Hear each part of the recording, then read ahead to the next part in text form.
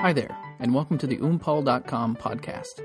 I'm Oli, and for this episode, it is my pleasure to bring to you a chat with Kurt Hune, the guy behind PipeMakersForum.com, as well as PipeCrafter.com. PipeMakersForum.com is a great place to learn the ins and outs of pipe making, while PipeCrafter.com is where Kurt showcases his own handmade gems. Check them both out at your earliest convenience. This podcast was made possible by your favorite, or soon-to-be favorite, magazine, Pipes and Tobaccos. Go to pt-magazine.com and check them out. If you haven't yet, please subscribe to this great periodical and help support the hobby. The folks over at Pipes and Tobaccos magazine bust their butts to bring us one of the finest magazines there are on the subject. Let's show our appreciation and support them. Hey, if you have a subscription already, consider gifting a subscription to a friend or even a newcomer to the hobby. How cool would that be? Do it and report back. Let me know. The following podcast was recorded on May 28th, 2010. Sit back, grab a pipe, and stay a while. I hope you enjoy. Okay, with me on the line today, I have Kurt Hune, the moderator and main man behind PipeMakersForum.com. Kurt, welcome to the show. Thank you very much for having me. You bet. You can find Pipe Makers Forum online at PipeMakersForum.com, and you can find Kurt's beautiful pipes over at PipeCrafter.com. Kurt, you run and moderate Pipe Makers Forum. You have your own blog. You make some absolutely beautiful pipes, and you even make tools that are specially made for pipe making. What other hats do you wear? Thank you. I actually started off, before I made pipes, actually trying to make knives. And since then, I've actually gotten much, much better at those. I make knives, I brew beer, I make wine. I am in the midst of applying for a federal permit to produce alcohol fuel. I guess I'm a tinkerer. I wear a lot of hats. Wow. Where do you live? Because I'd like to be your neighbor. That sounds pretty cool. Where are you, really? Seriously? I am in western Rhode Island, a little tiny town called Clayville. We have a post office, but not much else. We actually are part of the larger town of Scituate, who provides all the infrastructure. But we have a small school here that services all of Scituate. It's just the elementary school. But other than that, there's 2 roads, no lights, and I think 1 stop sign. Wow. Have you lived there your whole life? I moved here with my parents when I was about 14 or so. My dad was transferred within his company, and this is where we found the best deal on a house for us. And over the course of the years, I've moved away a few times when I went off to college and when I got married, but I always wanted to come back and live here. And a few years ago, I was presented with the opportunity to buy one of the smaller houses here, so we jumped on it. It's a wonderful place to live. Very cool. Where else have you lived besides Rhode Island? Almost everywhere. As a kid, my dad was in the Navy, so we were bounced around from Illinois to Italy to Hawaii, pretty much all over the place. Wow. And then later, in my teen years, it was mostly in Ohio. And then as an adult, I've lived in Silicon Valley. I lived in Ohio for a few years, but mostly here in Rhode Island, in one city or another. We just keep coming back here. Rhode Island it's like that. If you live here for the bulk of your life, you always seem to come back for some reason. I'm not sure why that is. Mm. Sounds like a really nice place. Is it pretty laid back? I'm guessing up there, right? Fairly laid back around here. I used to live in Warwick, Rhode Island, which is a big retail sprawl, and nonstop noise. You know, the planes overhead, sirens going, road noise from Route 1, just all kinds of cacophony. We moved out here. Now when we hear a plane overhead, we wonder what's going on, what's happening. Is it going to crash?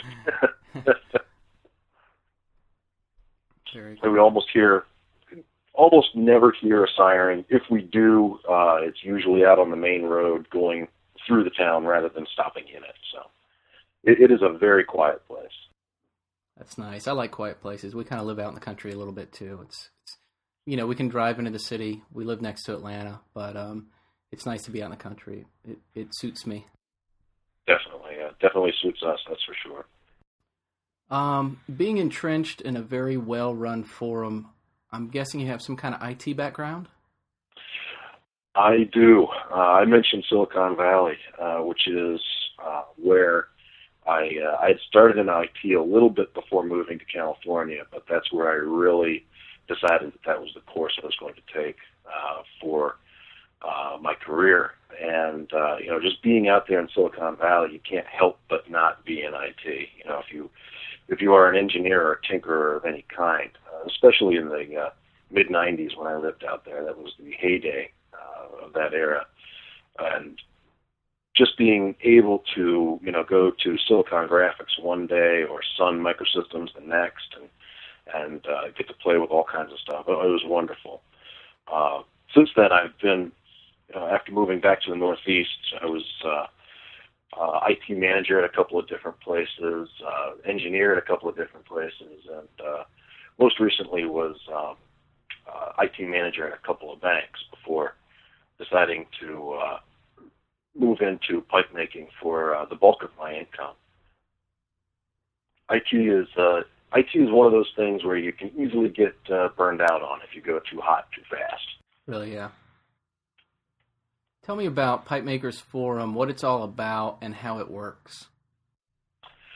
I like to think of Pipe Makers Forum as really just a community-driven repository for information, where people, whether it's myself or Brad Davis or Jeff Graysick or even Todd Johnson pops in now and again, where we freely give information simply for the asking, and hopefully people will make good use of what we put out there. Really, what I want it to be, anybody who wants to learn anything about pipe making, even if you don't want to make a pipe, if you just want to know the process, get to know the makers a little bit better, or if you're an aspiring maker, I want Pipe Makers Forum to be the place where you can come, feel welcome, not feel as if you've been put down at all because you don't understand one procedure or another, and where there are no stupid questions. And the information is the big thing. I'm part of the open source movement. I believe open source pipe making is really one of the best things to happen to pipe making in such a long time. Years ago, when I first started making pipes, there were a lot of things that were very misunderstood about the process of the materials and everything else. And there was this mysticism and misconceptions about briar and how it should be treated and everything else. And now I think with the advent of the internet age, which some would say we started 5 years ago, which is about the time when the forum started, where everybody's on the internet. Even my grandmother's on the internet now. You can find this information and you can ask the questions and find out what's the mythical and what's the practical, That's really what I want the Pipe Makers Forum to be, where anybody who has a question about anything can come and ask it. And by and large, they're going to get an answer. Yeah. Open source pipe making. I've never heard that term. That's great. I love it. That's fantastic. Yeah, I think that's the primary goal. I don't think there should be secrets in pipe making. There are secrets that each maker will have, like what kind of sandblaster they use and perhaps what media they use. But other than that, the fact that they use a sandblaster and that you want a really, really, really big compressor, none of that should be secret. How do you make this finish? Well, I can't tell you that. That to me is anathema to pipe making and the camaraderie that pipe making and smoking really is. What made you decide to devote so much time and energy to this very worthy cause? Oh, I think it is because when I first started pipe making, I really didn't have a whole lot of resources to draw on. I didn't live really near any pipe makers. I wasn't aware of any that I lived near anyway. And there were a lot of stumbling blocks for myself, learning how to do even something as simple as drilling the tobacco chamber and the airway and what order is best to do it in. There was a lot of experimentation and a lot of ruined drill bits trying to figure out what the best way is to do that. And then one day I stumbled upon the Pipe Makers Forum while Tyler Beard was still running it. And it was just, there was so much information there. Everything that I could have had a question on at the time, somebody was willing to explain, or somebody had already asked the question and had been answered. And I decided, when Tyler was looking for somebody to run it as he was stepping out of pipe making, I jumped at the opportunity because it was so helpful to me, and I wanted everybody else to be able to go to the same place and get all the information they could possibly want, and more. And when did you take it over from Tyler? A number of years ago. I forget exactly when. It may have been 2005 or 2004, in that area. And did he start it? He did. He started it as sort of an offshoot of his website, where he had some videos of how to make a pipe, and then he created the forum, and it really started to grow. It started to demand a lot of his time, as well as the pipe making demanded a lot of his time. And when he decided to step back and devote more time to his family was when I took it over. Are there any specific success stories that you can point to that have come from the Pipe Makers Forum? I'm sure there's quite a lot of carvers that have kind of found their way through this great resource. There are a few really good carvers out there. Jeff Brasic and I think, found the forum at about the same time. Although our approaches to it were a little bit different. He actually went and visited with Todd and got one-on-one instruction, while I was happy to just learn from afar. There are, oh my goodness, I can't think of any at the moment, but I know for certain that there are a few carvers who have started on the forum and really have hit upon some really good success. There's a few, in my opinion, who are there right now. Ronnie Thuner is one of them, who I remember when he first started on the forum, had so many questions and really just showed incredible talent right from the get-go and has had wonderful success. And there's a handful of others, too, whose names escape me at the moment. But there are definitely some folks who get started on the forum with a couple of questions, and before you know it, they've posted something that looks like it was made by a professional who's been doing it for several years. It's a really amazing spot for folks to get just a ton of information about any possible little aspect of pipe making you can possibly think of. And it's really great that this type of thing is out there, not only being preserved, but everyone who's involved is building on it as it goes, and it's really neat. It's really an incredible thing. Well, thank you. It's really it has kind of taken on a life of its own. It does require some time, dedication for me to keep it up and running and upgrade it and everything else, but I really don't mind dedicating that time. I'm just happy to see it out there and being used by folks. Tell me about Kurt Hune, the inventor, machinist, and how you decided to start making tools for pipe makers.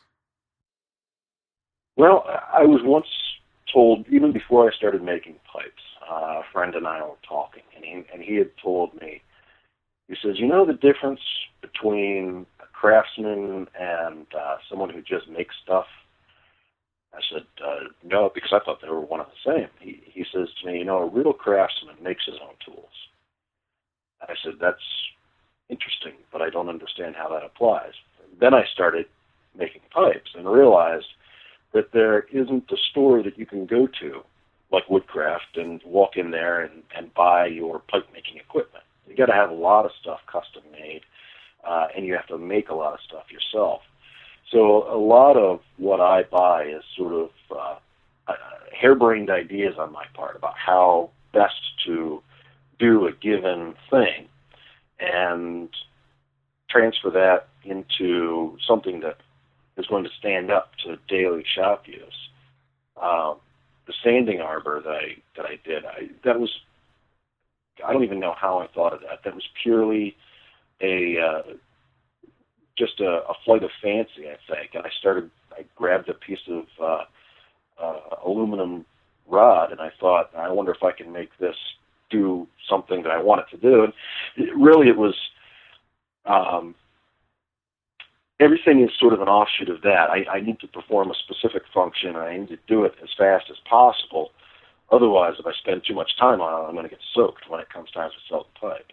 So boiling everything down to its simplest properties, and I think that there are a lot of custom setups out there. Just to take the sanding arbor, for instance, there's a lot of custom setups out there that run in the hundreds of dollars.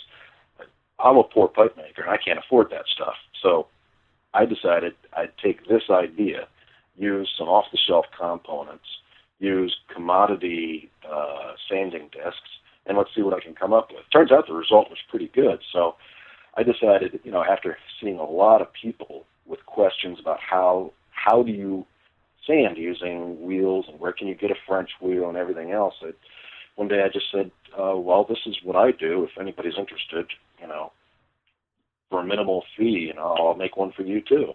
And it grew from there. And what kind of things do you make right now?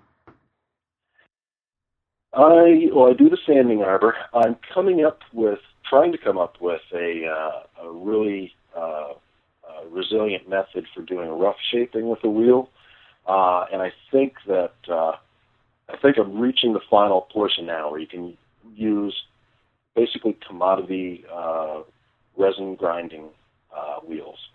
And it'll be actually an attachment to the existing arbor, but I'm still working out some kinks, getting the mounting method solid and everything else. Other than that, I come up with little jigs all the time, little one-offs where I'm doing a certain pipe, and I've got to drill it in a certain fashion, but my lathe chuck won't hold it or the drill press won't hold it.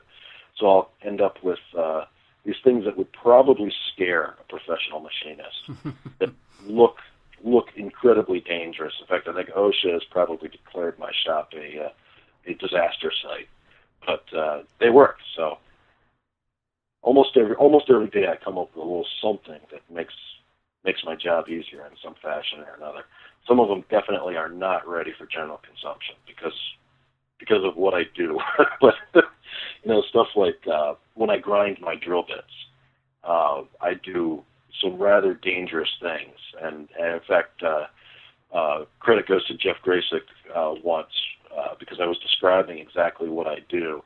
And, I did preface it by, don't try this at home, kids, but decided to post my procedure anyway. And Jeff gave me a call, and he says, in a litigious society such as this, maybe you don't want to put that whole thing out there. Somebody is going to try that, and they're going to come back and say it was you that said it was okay. I said, you know what, Jeff, you're probably right. I think I'll rephrase that and just say that I grind my bits. Yeah. Tell me about Kurt Hune, the pipe maker, and how you started making pipes. Oh, years. I guess it's going on 10 years. Was it 10 years? A while back, anyway. I was looking for a hobby, and I had.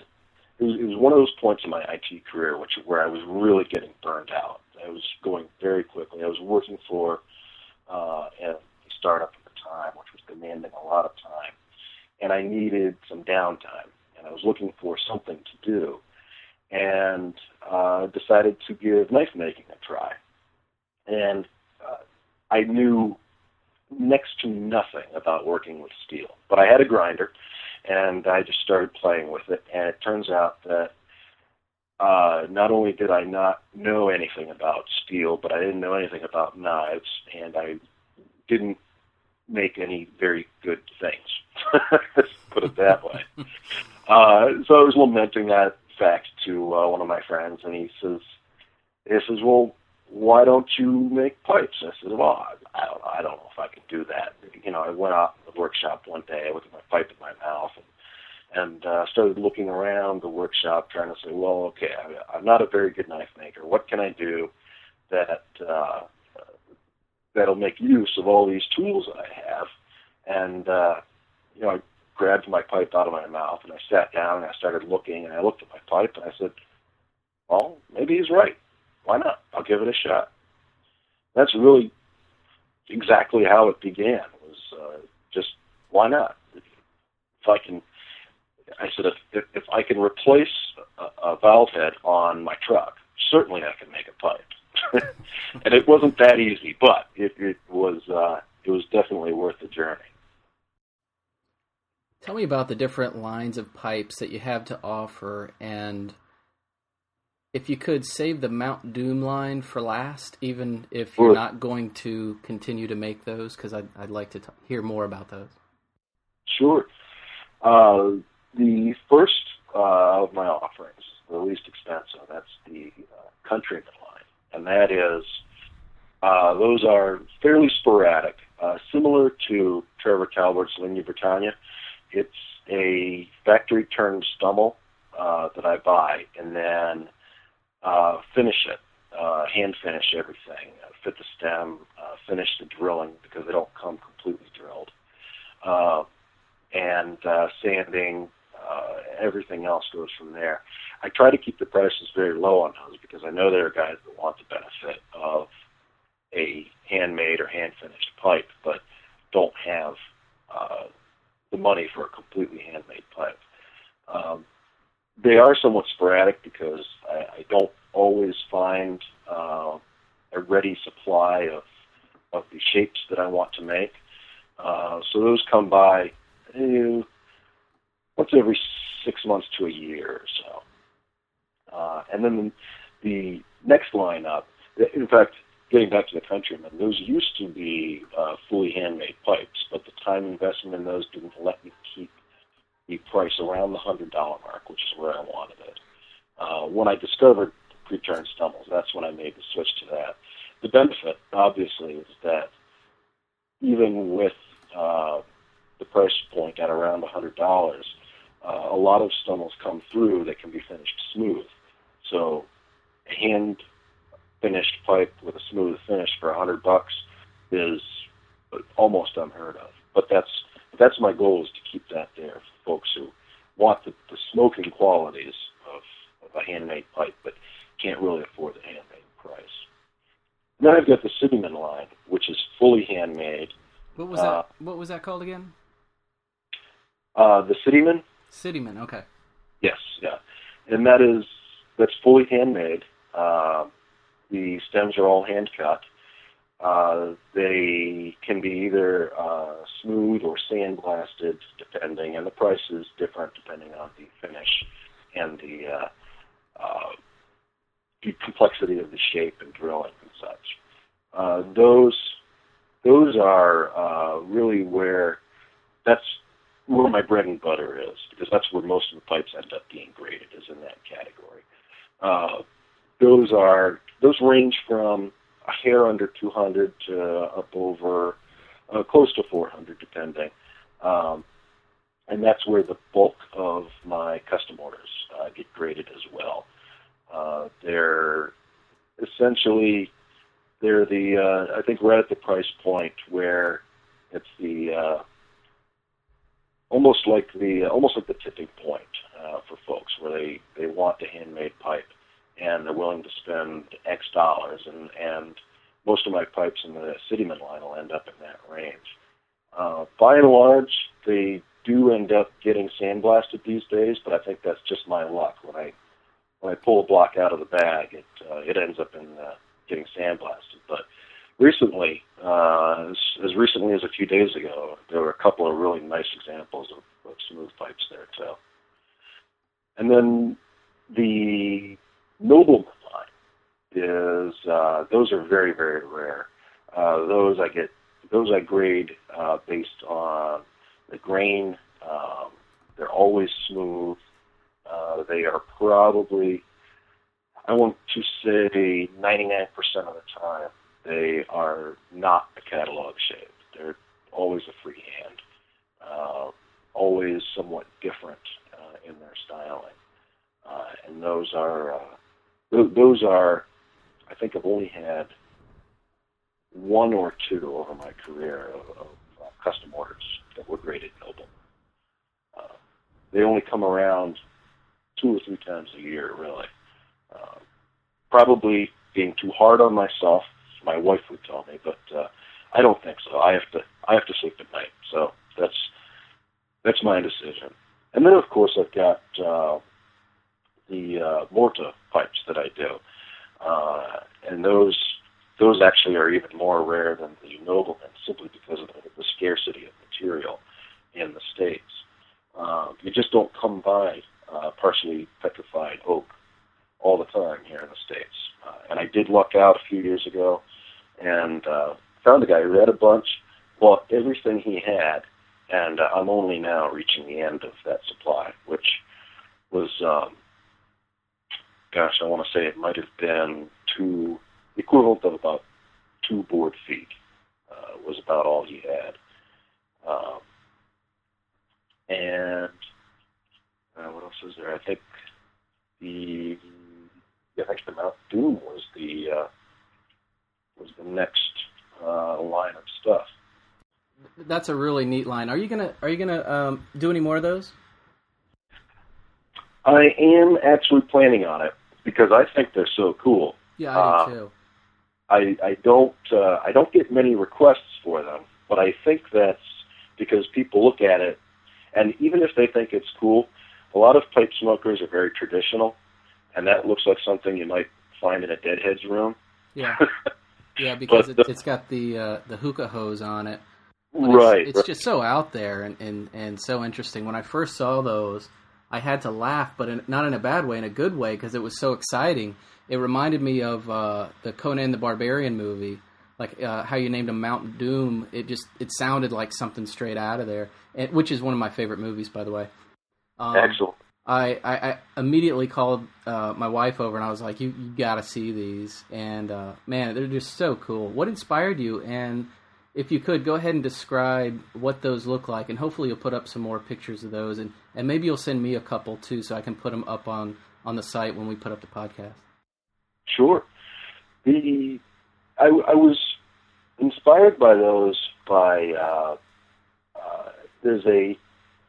there are a few restaurants, and they're not very common, but there are a few restaurants here in the States where you can go in, have dinner, and then at the same time they'll have a smoking section out back on a patio or something where you can smoke hookahs. And not being a real big flavored tobacco guy, I thought, well, this is definitely cool. Number one, that restaurant would cater to folks who want to smoke a hookah. But I simply can't abide the apple and cherry and whatever flavored tobaccos that they use.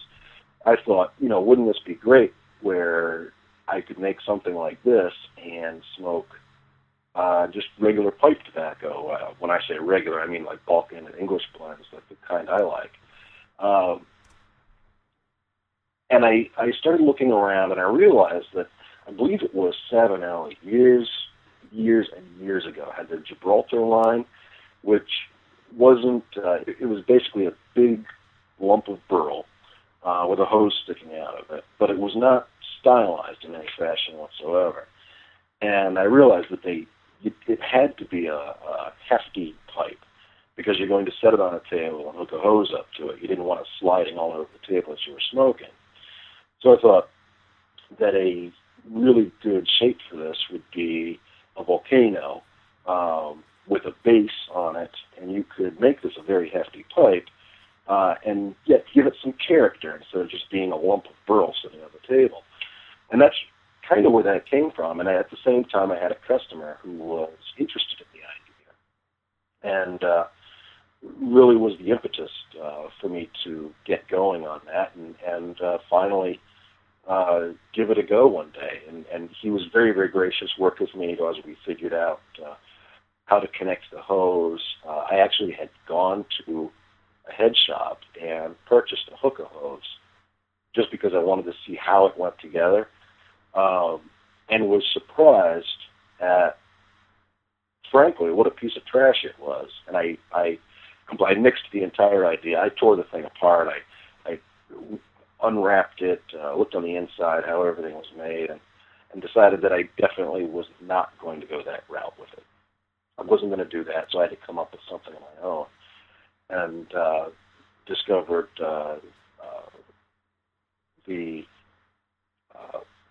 beverage tubing. It's a very thin silicone beverage tubing, which is very flexible, and then the sheath to go on the outside, and then the hand-cut stems, how to attach those. That was quite a... I think I attached and reattached those stems to that hose 6 or 7 different times, trying to figure out how to do it best, how to hide the union so that it didn't look ugly and everything else. And it was one of those cases where it's so fun being able to be presented with an engineering problem like that, and then be able to experiment, and someone's going to pay you to experiment and figure out how to best to make it work.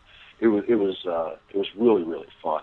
I had so much fun with it that I made a few others, and one for myself, and I had a friend was so enamored with the idea he asked for one, and so I put a couple up on the website, and those did sell, but I didn't hear much more. Maybe it's because I didn't leave them up for very long, but I think part of it may be that pipe makers, again, are very, very traditional. They like to have a pipe to walk around with the pipe, and you can't necessarily walk around with one of these things. These are definitely appliances. Yeah, they're pretty big. I mean, you may be able to fashion one with some sort of a buckle that could go on your belt, but it'd be pretty heavy, and it might pull your pants down. So I don't know. Yeah, I think maybe we could do something like the Camelbacks with the water and the hose. That's the shoulder. That's a great idea. Oh man. Okay. Well, I expect to see that on your site pretty soon. So. Oh man, sure. That's funny. Did you have any mentors when you first started making pipes outside of referring to Pipe Makers Forum?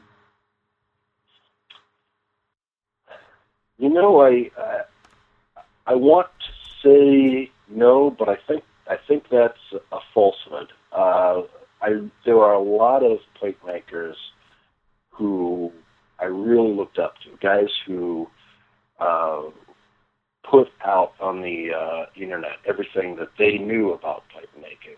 And this was really in the very, very early days of Tyler's Forum. A lot of guys didn't know about it. So there were a lot of disparate websites out there detailing one piece or another.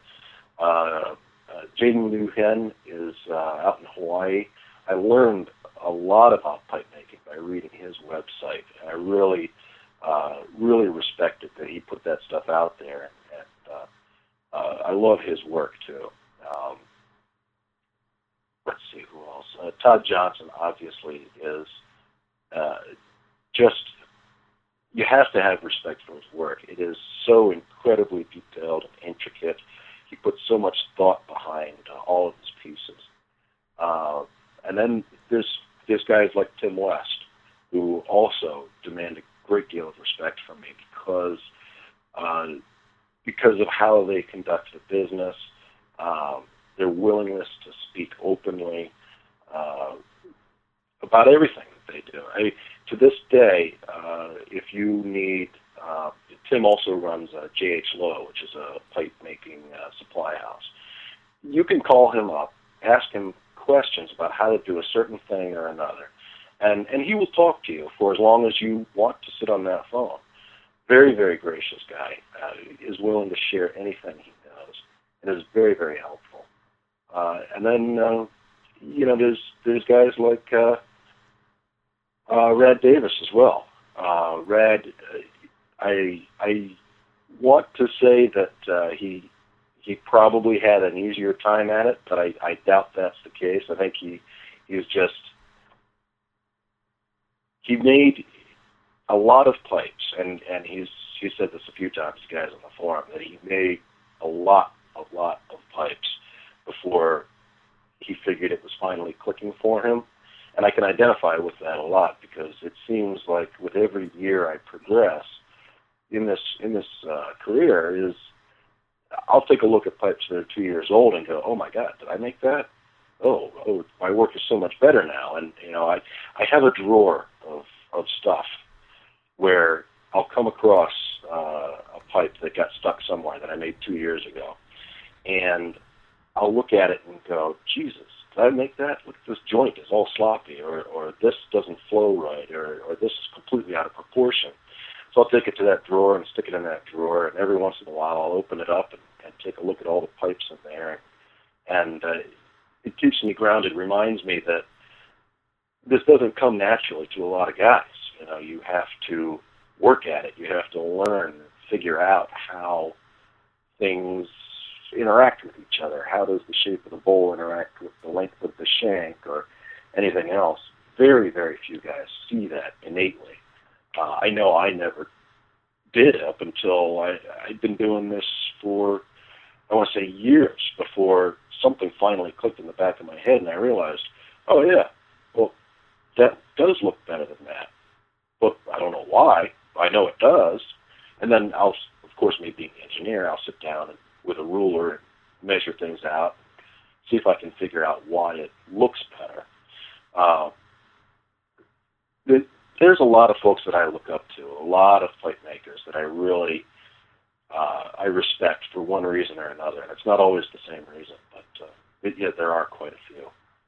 Did you have any early influences that really stand out where you saw a certain pipe or a certain brand even, or a certain line or something like that, and you said, wow, and that kind of interaction influenced you, and you said, yeah, I really want to make pipes because of these things that I've seen? Are there any lines or carvers that stand out in your mind? Yes.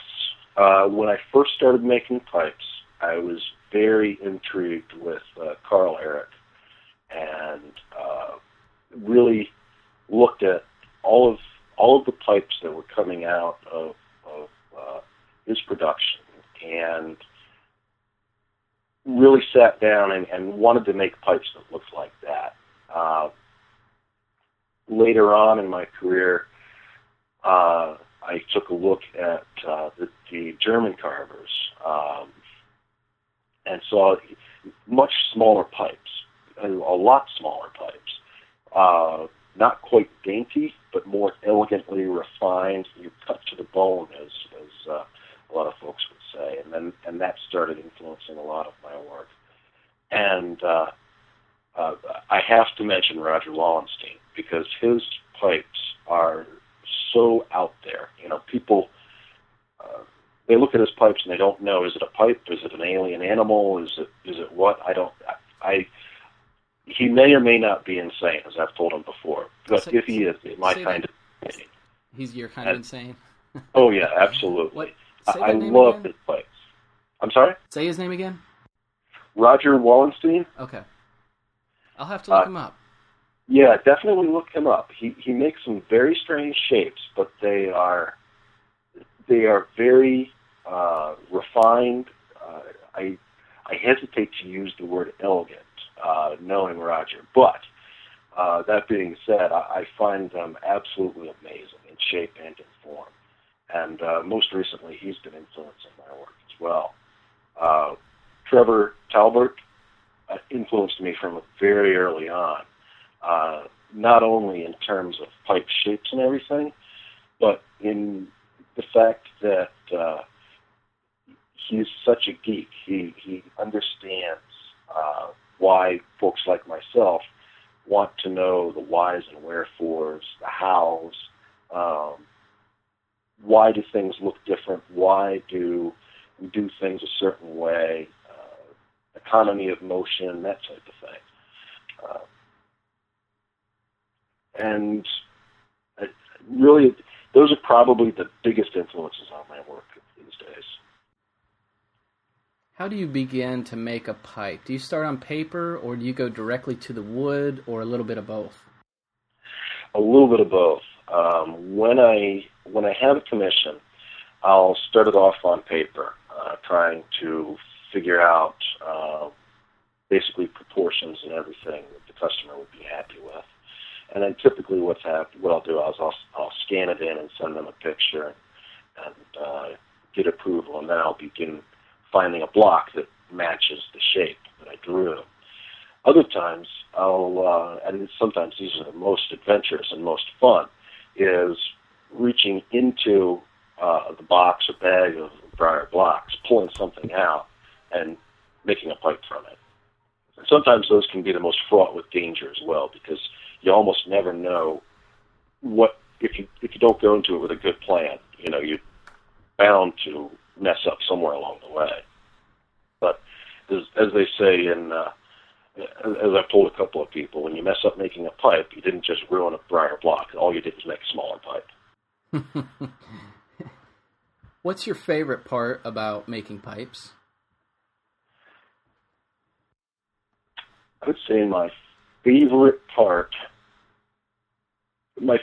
is when I get an email back from a customer telling me how much they enjoy the pipe. That is definitely my favorite part.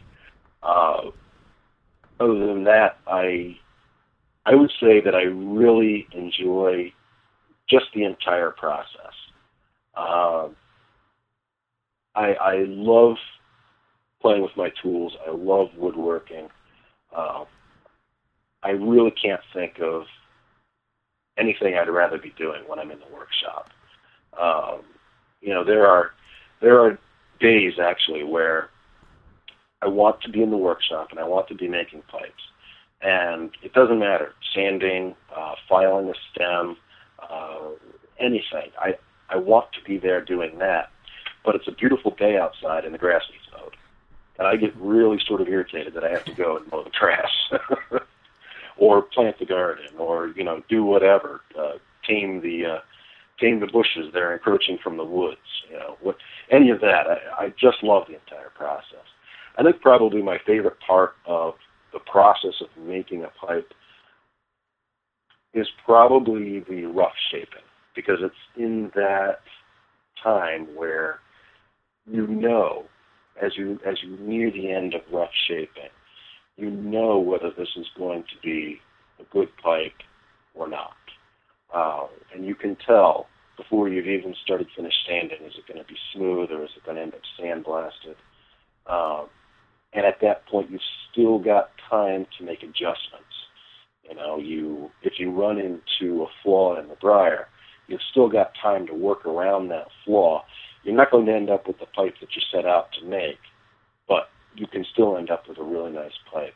And I think that part is almost magical, because you're taking this ugly lump of briarwood that's sort of brown and mottled looking and not really very good looking, and you're making something out of it that has thought and purpose behind it. I think that's probably my favorite piece of the process. For the record, I don't think that grass really needs to be cut. So. I don't either, but my wife disagrees with that assessment. Well, I'm just going to go ahead and say that I would rather you make pipes than cut the grass, for what it's worth. Thank you. Thank you. I wanted goats, and she said, absolutely not. I said, yeah, but they'll keep the grass cut. She said, absolutely not. How and when did you start collecting and smoking pipes? I started collecting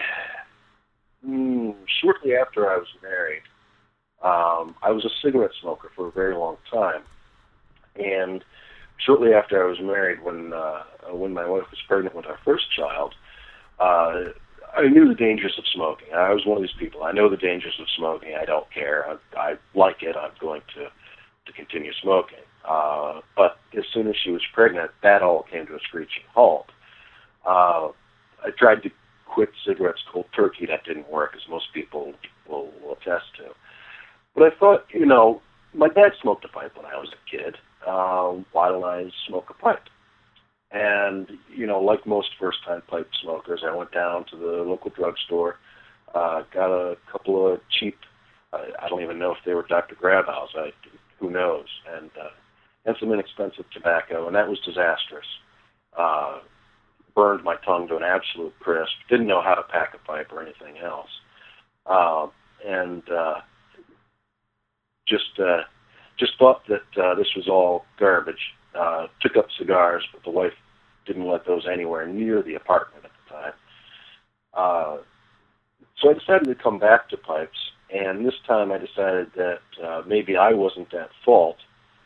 Maybe it was the pipes that I had chosen or the tobacco I had chosen, and that I should really probably put some more thought into it than grab a pipe, grab tobacco, smoke, hug, And that's, I think, about that same time I discovered Peterson system pipes, which were a hell of a lot better on my tongue than what I'd been smoking before. And I also discovered good tobacco.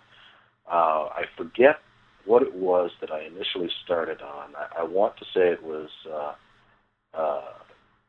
Gowith and Hogarth brand, but I couldn't tell you for certain. But it was an English style blend, and I realized at that time that definitely the first time around I had completely screwed up, and I had put no thought whatsoever into it, and that I needed to really think about this, because this wasn't like cigarettes. You don't smoke a pipe, grab a pipe and any old tobacco and smoke it, and off you go. There's a little more thought that has to be invested into it. And so that's when I really became interested in good pipes, good tobacco, and really became very fond of, at that point, I don't think I was aware of handmade pipes, but I was aware of good factory-made pipes. And that's, in fact, the Carl Eric brand. I don't know if those are factory-made or handmade or not, but all I know is that they smoke like a dream. And that's really where I got introduced to his stuff. What was your first hand-carved or artisanal pipe that you got? Good question. I really couldn't afford a hand-carved pipe, so I had a lot of my own, obviously. But I think the first hand-carved pipe that I really sought out, I have to say it was one from Trevor Talbert. I had been watching his site for a very long time, and one came up in his green finish, and I absolutely had to have it, and I jumped on it. It was one of his Maine Britannia line, so it wasn't completely handmade, but I knew what he did to finish those pipes, and that was the first one that I actually bought. Since then, I've traded pipes with a bunch of guys, and I've got Jeff Graysick. I've got one that the guys on the forum a couple of years ago, to show their appreciation, actually had a collaboration pipe that they sent me, which just a bunch of guys actually took part in. One guy would do the rough shape, and one guy would make the stem, and this pipe would get passed around. I have no idea how long it got passed around to these guys for, but when it came to me, it was actually signed on the bottom by all of them, and it was that was incredibly special. That's still one of my favorite pipes. Wow, that's really cool. About twice a week, I think. It's a wonderful pipe. Do you have a favorite pipe that you smoke more than any other? Yes, I do. I have two that share just about equal time. One of them is a little chubby bent billiard with a saddle stem that I made several years ago. And I want to say it's only about 3.5 or 4 inches long, but it's got these great chubby proportions. That one, along with a little pipe that I got from Jeff Grasick, which is similar in size, not shape, but it's only about 3.5 or 4 inches. Yeah, it's about 4 inches long, and it is such a comfortable pipe. It's just incredible. Those two share probably equal time in terms of being smoked. What is your current favorite tobacco? My current favorite tobacco is Balkan Sassiani, and I have a tin of it here on my desk, actually. I discovered this one by accident, and I was ordering something. I was ordering some cigars from JR Cigar, and I saw that they had Balkan Sassiani, and I had heard of Balkan Sobrani, and thought, I wonder, is it anything good? And so I ordered a tin of it, and it turns out that I absolutely love this tobacco. It's just wonderful.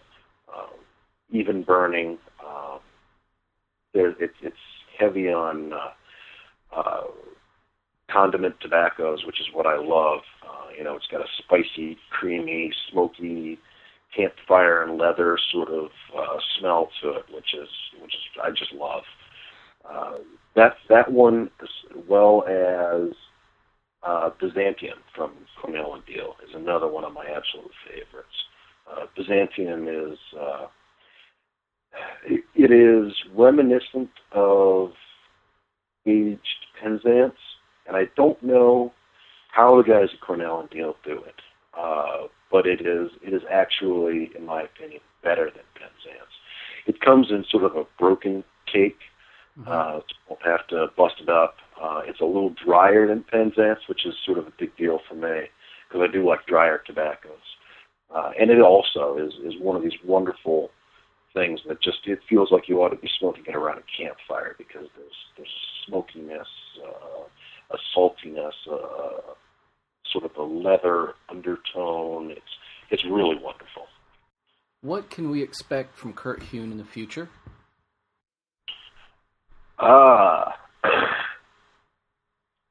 Don't really know. I am one of these guys who makes a plan for the day before I get out of bed in the morning, but I don't have enough foresight to say, what I'll be doing 5 years from now, 2 years, or even 6 months. I do have a couple of new tools that I'm planning on refining and offering to other pipe makers. There are a few things that I do want to explore. I think in the immediate future, what you'll see from me is a little bit larger pipes. My career up to this point has been really sort of following the cut to the bone, smaller pipe. But lately I've been having a lot of requests for more larger styles, larger pipes, going from, in the 7-inch long range with heavier proportions. So really thick bowl walls, that type of thing, will be coming up. In fact, presently, I'm working on a couple of pipes that are a fairly large proportion, a couple of which are already spoken for. But I think those are.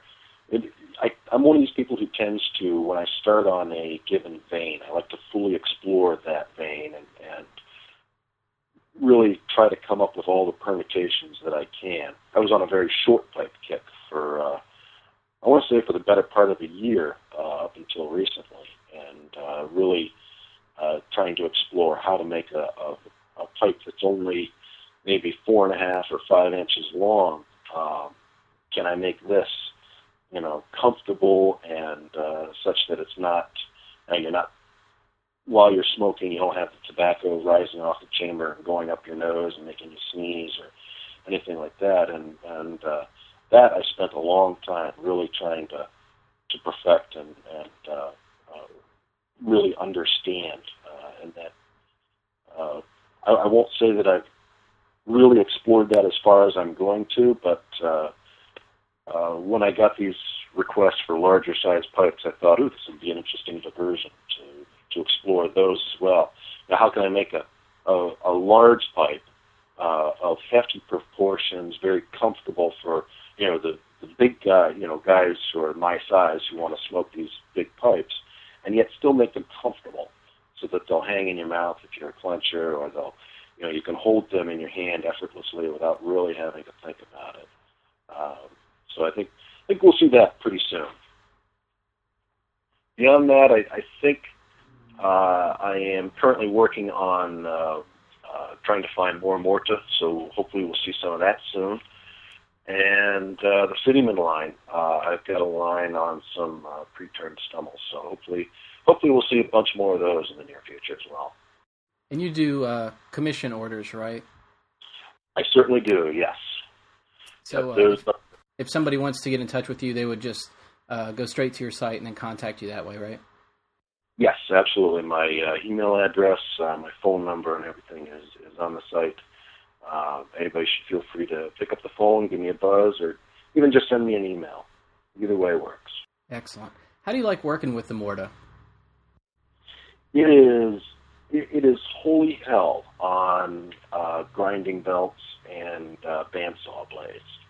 But other than that, I love working with that material because it acts very similar to briar in terms of its hardness, but it takes it almost a step beyond. A normal grinding belt, as I'm doing briar pipes, will last through 4 or 5 pipes, but there have been times when I've been working on a Morta where I've had to actually change my grinding belt in the middle and get a fresh one on so that I could finish shaping.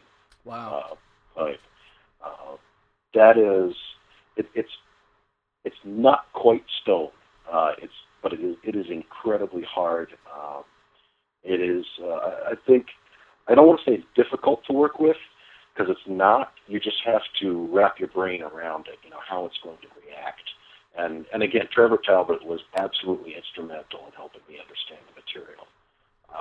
And I've thanked him several times for that. And it's wonderful stuff, in my opinion. And when you smoke, I have found that when you smoke a Morta pipe, you find out that there's a whole new layer to your tobacco than you were aware of before. And I'm not sure why that is. I think it has something to do with the chemistry of the wood. But it tends to mute some flavors and bring to the forefront other flavors. It's really interesting stuff. Very cool. All right. Well, thank you so much for spending the time with us and taking some time out of your busy schedule to chat for a bit. I really appreciate it. My pleasure. Thank you. You bet. I can't wait to see what new stuff you get going and check out some more stuff on Pipe Makers Forum. Thanks so much for all your hard work on the forum and for making some just absolutely gorgeous pipes, too. Absolutely. Thank you very much. And that was my chat with the multi-talented Kurt Hune. This guy not only makes wonderful pipes, he's a huge component in the support of pipe makers of all kinds. Our community is indebted to Kurt and folks just like him who spend many of their own hours and much of their own time building conduits of our hobby that connect us. Check out pipemakersforum.com for tips and tricks on all stages of pipe making. Also check out pipecrafter.com and pick up one of Kurt's very own handmade gems today. This podcast was brought to you by Pipes and Tobaccos Magazine. Subscribe, support, and poke around over at pt-magazine.com. There's a wealth of cool stuff over there on their site, so check it out. Hey, if you've enjoyed this podcast, consider supporting it by clicking on the donate button over at oompal.com. Any amount is greatly appreciated. Heck, even $1 buys me a fine cup of coffee that I drink while putting these things together. I'll even mention your name on a podcast as a thank you. When you donate $100 or more, you get your choice of any of the monstrosity pipes, which comes with a lifetime ashes-to-ashes guarantee against breakage, burnout, and even bite-through. All month long during October 2010, get 2 monstrosities for a $150 donation. But please make sure you get those requests into me early. Thanks for listening. I'm Oli with oompal.com, wishing you very good luck trying to determine which Kurt Kuehn pipe will be next in your collection.